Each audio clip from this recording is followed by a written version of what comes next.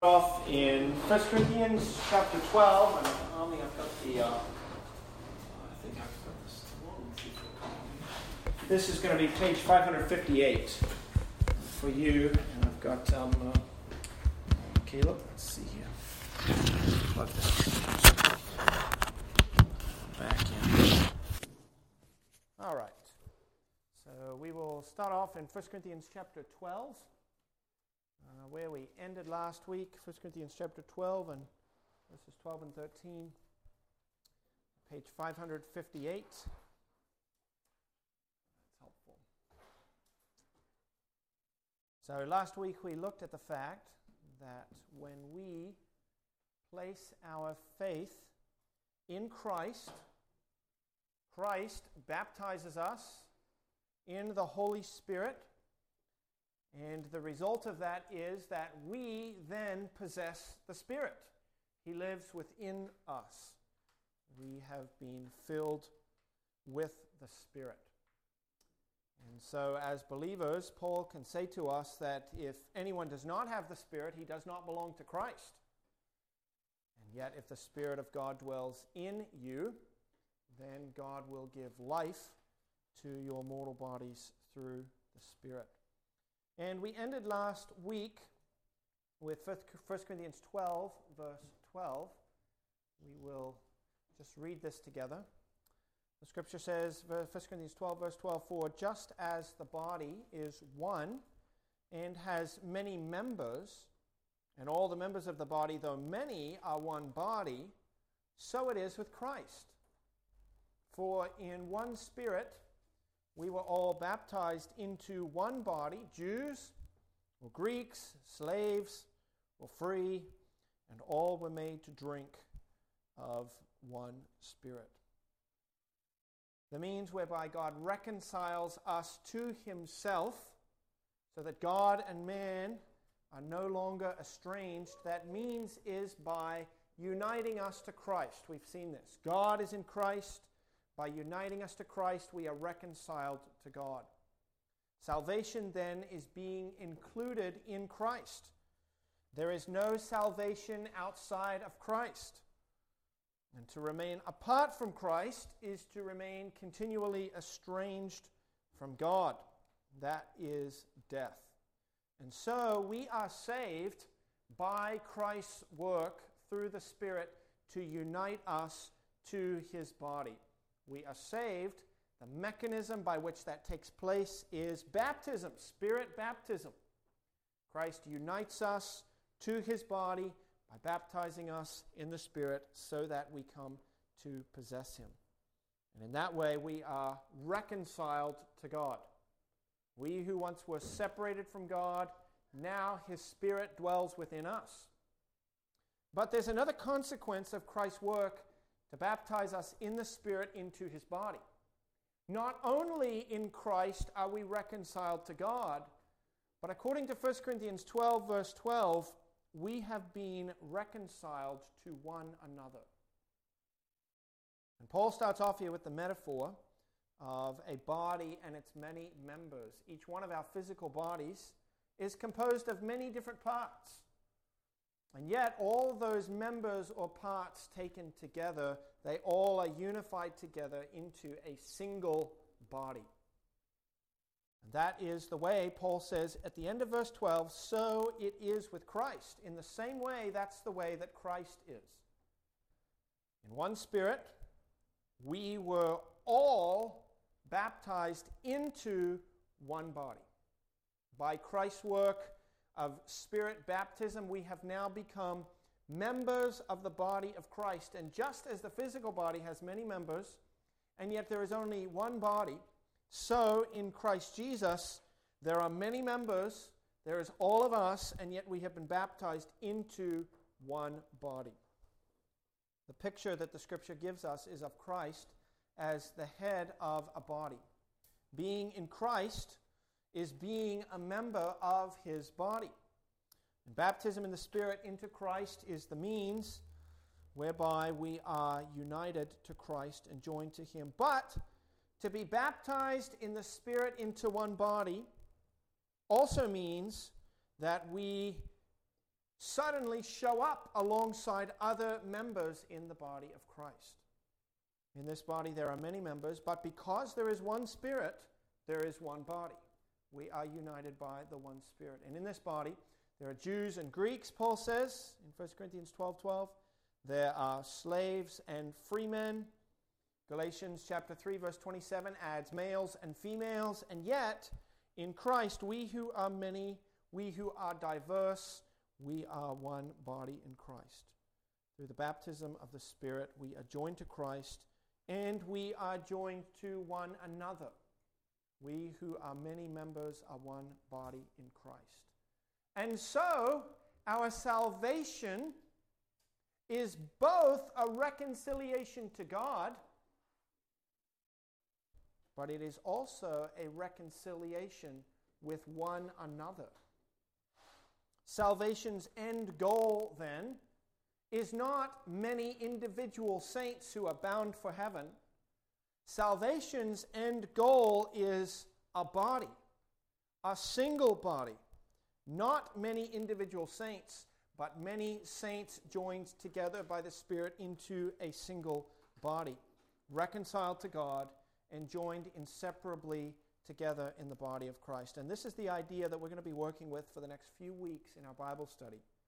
This is the foundation of the church. Why do churches exist? Why do believers gather together? And the answer is because of baptism. When a person believes the good news about Jesus Christ, his death, his burial, his resurrection for our sins, when he entrusts himself to Christ and God's promise that Christ alone can provide the righteousness that he needs for a full and blessed standing before God for eternal salvation, when a person entrusts himself to Christ, Christ baptizes him in the Spirit. And the effect then is that Christ becomes his head, and that individual then becomes a member of Christ's body. And in that body, he finds himself alongside other members of the body of Christ, bound together inseparably with them because of the one Spirit who joins them together. Baptism then creates the body of Christ, Spirit baptism. So if you're a Christian, you are a member of Christ's body. And that is a membership that creates a union between you and Christ, but also between you and other followers of Christ. Christians, followers of Christ, do not exist as individual saints. We do not exist and continue to live following Christ by ourselves. It's not just me and Christ. It's not just me and God. It's me and Christ and God and other members of the body of Christ.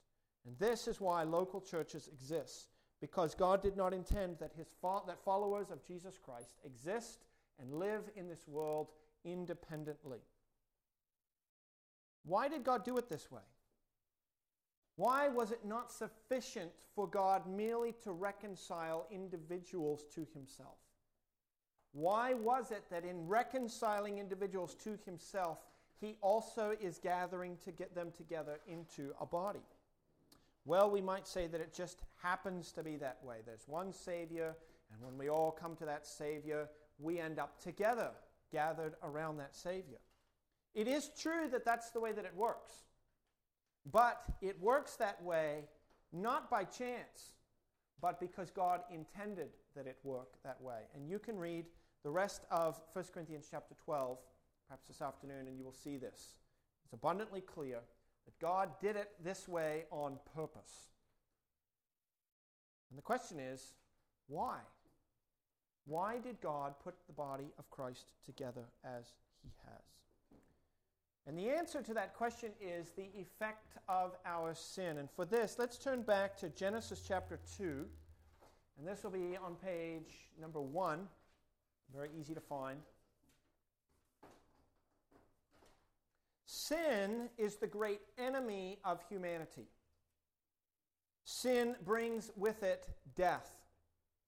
And salvation from sin, then, and all of its consequences, includes salvation from God's wrath. It includes deliverance from hell. It includes eternal life, deliverance from death. It includes reconciliation with God, and sin has brought about estrangement from one another. And for that reason, salvation includes the restoration of those broken relationships. Let me show you what the Scripture shows us about this. We've turned to Genesis chapter 2, and look with me at verse 18. We've already noted that in the beginning there was a relationship of love and trust that existed between God and man. There was no division.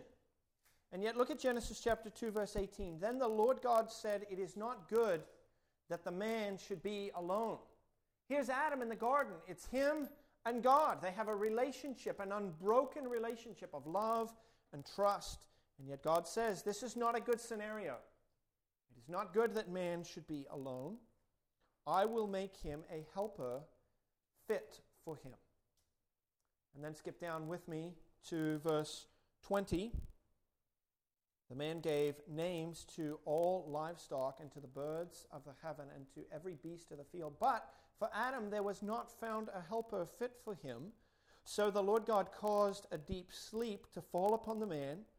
And while he slept, he took one of his ribs and closed up its place with flesh. And the rib that the Lord God had taken from the man, he made into a woman and brought her to the man. The man is no longer alone. Now there is a man and a woman. And the man said, verse 23, "This at last is bone of my bones and flesh of my flesh. She shall be called woman because she was taken out of man." Therefore, or because of what God has done in creating woman, therefore a man shall leave his father and his mother and hold fast to his wife, and they shall become one flesh. And the man and his wife were both naked and were not ashamed. God says it's not good that the man be alone. In his relationship with God, he did not exist as a solitary individual. God creates another, a woman. He brings her to the man. She has been taken from the side of the man, and thus they are one. By God's own creation, Eve has been taken out of man. This then is why, verse 24, they are to be joined inseparably. A man is to leave his father and mother, be joined to his wife. Why? Because that's the way that God made things in the beginning. The woman was taken from the man. They are one flesh. They are composed of a single substance. And so for that reason, the man must leave his father and mother and hold fast to his wife, and they shall become one flesh. There is an inseparable relationship at this point between man and God, but there's also an inseparable relationship between the man and the woman. The human race is one with God, but also united and one with itself. There's no division between God and man, and there's no division between the man and the wife. And we notice that in verse 25, the man and his wife were both naked and were not ashamed. Both of them were naked and open to each other. And this scenario, with no boundaries between God and man, and no boundaries between man and his wife, this scenario is a garden paradise. This is the Garden of Eden. But notice the next verse, chapter 3, verse 1. Now the serpent was more crafty than any other beast of the field that the Lord God had made. And he said to the woman, "Did God actually say you shall not eat of any tree in the garden?" And the woman said to the serpent, "We may eat of the fruit of the trees in the garden, but God said, you shall not eat of the fruit of the tree that is in the midst of the garden, neither shall you touch it, lest you die." But the serpent said to the woman, "You will not surely die, for God knows that when you eat of it, your eyes will be open, and you will be like God, knowing good and evil." So when the woman saw that the tree was good for food, and that it was a delight to the eyes, and that the tree was to be desired to make one wise, she took of its fruit, and she ate. And she also gave some to her husband who was with her, and he ate. Then the eyes of both were opened, and they knew that they were naked. And they sewed fig leaves together and made themselves loin cloths. The serpent intrudes into the garden, and he is said to be crafty. That word crafty actually rhymes with the word naked in the previous verse. And so there's a wordplay that's going on here. And the account ends in verse 7 with the loss of this intimacy between the man and the woman. They begin in verse 24 of chapter 2, naked and unashamed, no barriers between them. And at the end of the account of the fall, now they realize they are naked. And so they sew themselves together fig leaves and make coverings. They erect a barrier between each other. Why? This was the serpent's intent. He is a crafty serpent. And when he comes to them with his temptation, he comes to them with a temptation that will not only estrange them from God, but which will estrange them from one another. When Adam and Eve sinned, it fractured every relationship in the Garden of Eden. Their relationship with God and their relationship with one another. Sin brought distance between man and God, and we see that. God comes down in the cool of the day to walk in the garden, and Adam and Eve hide themselves from God. There is distance now between man and God. And we see that sin brings distance between man and man. This estrangement between man and man now is a pervasive part of the human race. The barrier between man and God, created by sin, goes hand in hand with the barrier between man and woman. In choosing to rebel against God, the man and the woman not only damaged their relationship with him, they damaged it with one another. Eve conceives and she bears a son named Cain. She bears a second son named Abel. And the estrangement that man experiences between himself comes to find a new expression now when Cain rises up, remember, and kills Abel. In Genesis chapter 4, we come to realize that Cain's animosity against his brother is simply the outworking of his own animosity against God. God comes to him and he warns him and says, Cain, you're on a path away from me. You're on a path to do your own thing, and sin is crouching at the door. And Cain blows God off.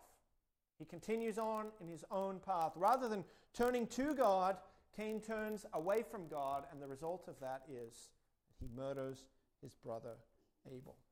The world is fractured. Relationships are destroyed. There is no unity.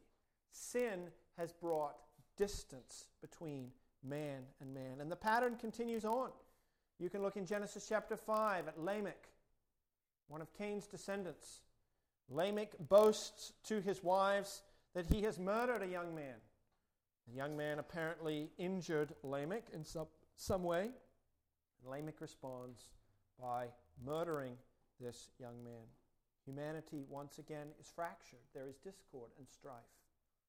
And this pattern continues on for some time until we get to Genesis chapter 6.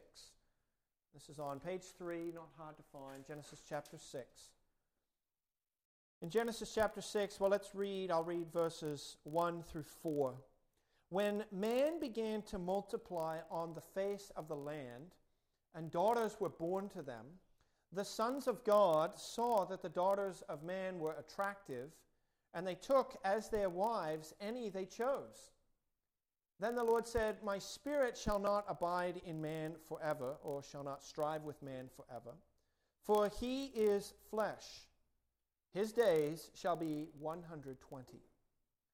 The Nephilim were on the earth in those days, and also afterward, when the sons of God came in to the daughters of men and bore children to them. These were the mighty men who were of old, the men of renown. In verse 5, and the Lord saw the wickedness of man. He saw that it was great in the earth. In verse 11, the earth was corrupt in God's sight, and the earth was filled with violence. In verses 1 through 4, we are introduced to two different groups of people that lived on the earth in those days. When men began to multiply upon the earth, first there were the offspring of what were angelic and human marriages. So angels, fallen angels come down. This is what the sons of God refer to. That phrase in the Hebrew Bible always means angelic creatures. Jude and 2 Peter both tell us that the angels who fell left their proper habitation in the presence of God, and they came and took for themselves human wives, and as a result of that, sons and daughters were born to them. And what was the character of these offspring, of these fallen angels and human women? Well, the product of the union of fallen humanity and fallen angels perpetuated upon the earth greater wickedness and violence and strife. In addition to these offspring of angelic and human marriages, there were the Nephilim. The King James translates that word Nephilim, the Hebrew word Nephilim, as giants, but the word simply means great men. It does not mean men of tall stature. It simply means people who were great. And we understand in what sense they were great when you look at the end of verse 4. These were the mighty men who were of old, men of renown. Great men in the earth. Great warriors, great tyrants, great kings, men who sought to make a name for themselves, men of renown. And the way that the text reads, we have to understand these two groups as different individuals, different groups of people. So you have these offspring, the product of human and angelic marriages. You also have these great men who are seeking to make a name for themselves in the earth. And what is the result of this? The result of this is what the Lord sees in verse 5, great wickedness. And what shape did that great wickedness take? Verse 11. The earth is corrupt and the earth is filled with violence. Violence not between man and God. Violence between man and man. And God determines in verse 12 then that he will destroy the earth. And so he sends a great flood of waters upon the earth, and the reader comes to the end of the story of the flood at the end of chapter 9. And as Noah emerges from the ark with his wife and his 3 sons and their wives, we expect that now the earth has been cleansed of these evildoers. Things will take a different turn at this point. In fact, things begin well. Noah and his family emerge from the ark and they offer a sacrifice to God, and God gives them the same command that he gave to Adam in the garden. He says to them, "You now be fruitful and multiply and fill the earth." This is a new beginning after the flood. It is a new Eden. Will things be as good as they were in Eden, when man and God are related together and man dwell in harmony and peace? And the answer to that is no. We quickly see things fall apart again. Human beings begin to multiply upon the earth, but rather than spread out and fill the earth, chapter 11, verse 1, they gather together in the plain of Shinar and construct a city and a tower. God has told them, spread out and fill the earth. They respond, chapter 11, verse 1, now the whole earth had one language and the same words.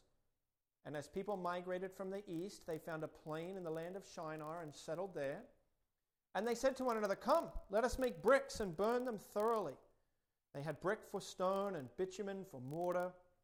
Then they said, "Come, let us build ourselves a city and a tower with its top in the heavens, and let us make a name for ourselves, lest we be dispersed over the face of the whole earth." Before the flood, mighty men, great men, the Nephilim, making a name for themselves. And here we see the same thing going on. Let us make a name for ourselves. And that tells us that what is happening here is rebellion against God. God has said, spread out and fill the earth. These people have said, no. Let's build a city. Let's stay together, lest we be dispersed upon the earth. And so They've got a new technology now. They can make bricks, and that allows them to construct a city in order that they might remain together. They have gathered together around a common language and a common technology in a city, but all of this is an act of rebellion against God. And the story of the Tower of Babel is significant because it gives us a window into the working of things in the heavens. We have looked at the situation in Eden between Cain and Abel. We've seen Lamech. We've seen the violence in the days of Noah. And we perhaps could conclude that there's some law of humankind that disposes men towards violence and discord. As people fill the earth, there is less room, and so there's fighting and discord amongst men. We might conclude that this is what the source of the conflict is. We might never actually connect the discord between mankind and himself with man's own rebellion against God. And yet, that's what the story of the Tower of Babel does for us. The story of the Tower of Babel gives us a different picture of things. The strife, the discord, the separation, the distance between human beings is not purely a natural result of human growth and population. The story of the Tower of Babel tells us that it was God's own work that brought an end to the solidarity and community at Shinar, at the Tower of Babel. They had built a tower. They had built a city. They had one language. It seems that the people then were content to dwell together. And yet, they were existing in a community of rebellion against God.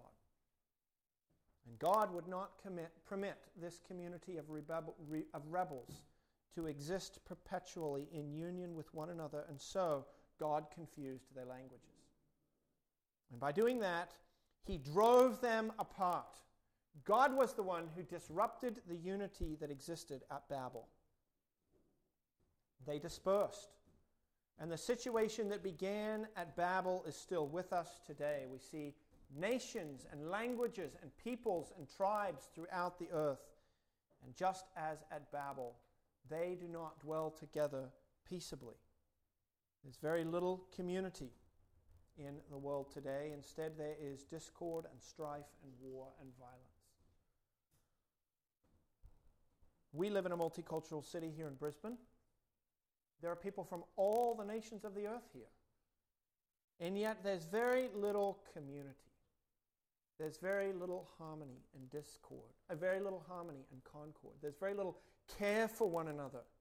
People largely live on their own. It's not a community. It's a group, a gathering of individuals to live their own lives apart from each other. And this is a situation that has been handed to us by God. Babel shows us that the discord and strife that exists today between mankind is not simply the product of human population growth. It is the result of God's own intervention. Human rebellion against God leads to strife amongst human beings. The separation of our relationship from God is the cause of our separation from one another. And so war and strife and divorce and disharmony, these are all the product of our rebellion against God. And so, only God can restore the unity amongst mankind. Only God can bring us to peaceful terms with himself, and only God then can bring us into a relationship of peace and love with one another. And this is the great need in our world today. It is the ceasing of wars, the ceasing of strife, the ceasing of hostility, the ceasing of anger. How will God bring this creation to a place where human beings dwell together with one another in peace? That is what the new covenant gives to us. And we'll turn there in just a moment to Ezekiel chapter 36. You can turn there in your Bible, page 422.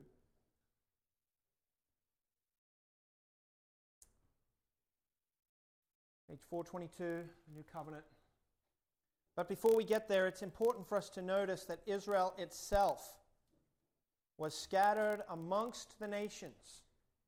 Just as the people at Babel were scattered, so the nation of Israel is scattered amongst the nations because she rebelled against God.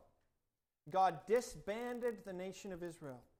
He would not permit them to continue to dwell together in the land of Palestine. And even today, there is still no peace in the Middle East. What will God do to regather people together into a community? Ezekiel chapter 36, verse 24. Page 422, Ezekiel 36, verse 24. I will take you from the nations and gather you from all the countries and bring you into your own land. I will sprinkle clean water on you, and you shall be clean from all your uncleannesses, and from all your idols I will cleanse you. And I will give you a new heart, and a new spirit I will put within you, and I will remove the heart of stone from your flesh, and give you a heart of flesh. And I will put my spirit within you, and cause you to walk in my statutes, and to be careful to obey my rules. Here we see the themes of rebellion and reversal, or rebellion reversed. Human beings, Israel has been rebelling against God.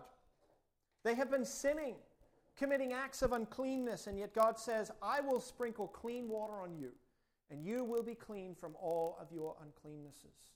I will take out the rebellious heart of stone.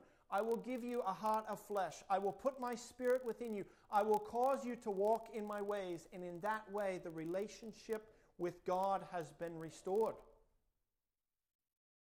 And the result of that will be, verse 24, that Israel, God will then be able to gather them back together into a community, a nation of peace. And this is what we see begun in Acts chapter 2. Let's turn to Acts chapter 2. We've got just about 2 more passages to look at here this morning.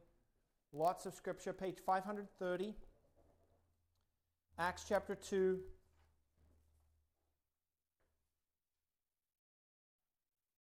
Here in Jerusalem, we have a situation that God has handed to us through the Tower of Babel. Look with me at Acts chapter 2 and verse 5. Now there were dwelling in Jerusalem Jews, devout men from every nation under heaven. Why are there so many nations under heaven? Because humanity rebelled against God, and God drove them apart into many nations. These many nations have gathered together in Jerusalem. At the sound of what occurred in verses 1 through 4, the multitude came together, and they were bewildered because each one was hearing the apostles speak in their own language. And they were amazed and astonished, saying, Are not all these who are speaking Galileans? And how is it that we hear each of us in his own native language? Parthians and Medes and Elamites and residents of Mesopotamia, Judea and Cappadocia, Pontus and Asia, Phrygia and Pamphylia, Egypt and parts of Libya belonging to Cyrene, visitors from Rome, both Jews and proselytes, Cretans and Arabians. We hear them telling in our own tongue the mighty works of God. And all were amazed and perplexed, saying to one another, What does this mean? But others, mocking, said, They are filled with new wine. What do we have going on here? We have many, many nations from around the world gathered here in Jerusalem. And Peter stands up and he preaches to them that Jesus is the Messiah. He is the one who has come to bring the Spirit that God promised in the Old Testament. He is the one who has come to enact the new covenant. And the people, in verse 37, when they heard this, they were cut to the heart and said to Peter and the rest of the apostles, Brothers, what shall we do? They have just heard news that they crucified their own Messiah. And in crucifying him, they missed the opportunity to receive the Spirit, to enter into God's kingdom, to receive salvation. And so they say, brothers, what shall we do? And Peter says to them, repent and be baptized, every one of you, in the name of Jesus Christ for the forgiveness of your sins, and you will receive the gift of the Spirit. For the promise is for you. The promise of the Spirit is for you and your children, for all who are far off, everyone whom the Lord our God calls to himself. Peter says, if you will repent and be baptized, you will receive the Spirit that God promised. That sounds an awful lot like what we saw last week. We repent, we believe, and we receive the Spirit. Peter says, repent, believe, be baptized. You will receive the Spirit, and what will be the effect of receiving that Spirit? Well, we find that effect in verses 42 through 47. And we won't take the time to read that this morning, but you will find that these people from all the nations on the earth, they gather together now in one body. They gather together as a local church in Jerusalem. They share their possessions with one another. They are in one another's house from day to day. Why? Because they have received the Spirit. The Spirit of God has united men from every nation together in one body, a local church. And these people that Peter speaks to us, that Peter preaches to here, they form the first local church that we find in the New Testament. And you can read, I've given you the passages there, Acts chapter 10, Acts chapter 11, you can find the same thing there. This is the inclusion of the Gentiles. We won't take the time to find that this morning. Peter comes to preach to Cornelius. Cornelius is a Gentile. As Peter's preaching to him the good news about Jesus Christ, the Holy Spirit is poured out upon Cornelius and his house. And Peter says, can anyone withhold water to baptize these people who have received the Holy Spirit just as we have? What is Peter saying? He's saying, we see the Holy Spirit come upon Gentiles. Christ has baptized the Gentiles in the Holy Spirit. He has given them his Spirit. And now, who can refuse that they be baptized? Because Christ himself has baptized them with the Holy Spirit. And Peter goes back to Jerusalem, and the Jews say to him, what did you go to the Gentiles and eat for? And Peter says, look, Christ gave to them the Holy Spirit. Who was I then to say we must not baptize them? This is what Paul is getting at. We'll go back to 1 Corinthians chapter 12. You can just listen to it again, or you can turn back, page 558. This is what Paul is getting at when he says in 1 Corinthians chapter 12, just as the body has many members, and all the members of the body, though many, are one body, so it is with Christ. For in one Spirit we were all baptized into one body, Jews or Greeks, slaves or free, and all were made to drink of one Spirit. Humanity, separated from God, separated from one another. How will God restore that concord? It is by giving them his Holy Spirit. I will put my Spirit within you. And so now, when Christ baptizes an individual in the Spirit, that one is added to the body of Christ. The giving of the Spirit was intended to create a body. When Christ poured out the Spirit from heaven, the result was the local church in Jerusalem on the day of Pentecost. When he pours out the Spirit, the result is that we are all baptized into one body. And that means this: the Spirit is given to create this community. And that is why Paul says in Ephesians chapter 4, he says, you are to endeavor to maintain the unity of the Spirit in the bond of peace. We possess God's Holy Spirit. We possess him that we might be united together into a relationship of peace and love and harmony. What are those gatherings together of Spirit-indwelt believers called? They're called churches. The pouring out of the Spirit is to create the church, and the church is the place where we see man and man reconciled together, where we see man and God reconciled together. And this is why the church exists in unity. It is the unity of the Spirit. And we'll fill out what these things mean in the future. But this is the effect of our being united with Christ. We are reconciled to God. We are reconciled to one another. The Spirit creates the body of Christ, and this is why we gather together in the body of Christ, because of the work of the Spirit. Let's pray and then see if there's anything that can make clear. Lord God, thank you for sending us your Holy Spirit. He has united together nations and languages and peoples that up to this point have been estranged and separated. They have been at war with one another because they were at war with you. Through your Spirit, you have granted us cleansing. You have brought us into Christ's body. We have been reconciled to God. And now we exist in the body of Christ.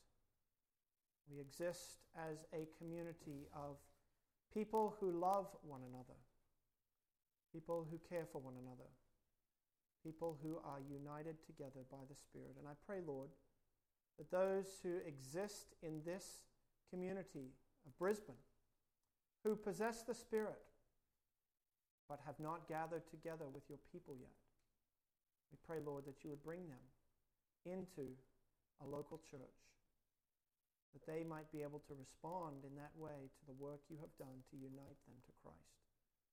And we ask these things in his name. Amen. Any questions or anything I can make clear? Clearer?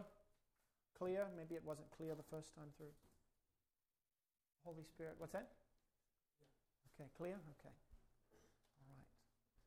Caleb, you can stop the recording. We will, I think, be dismissed with that.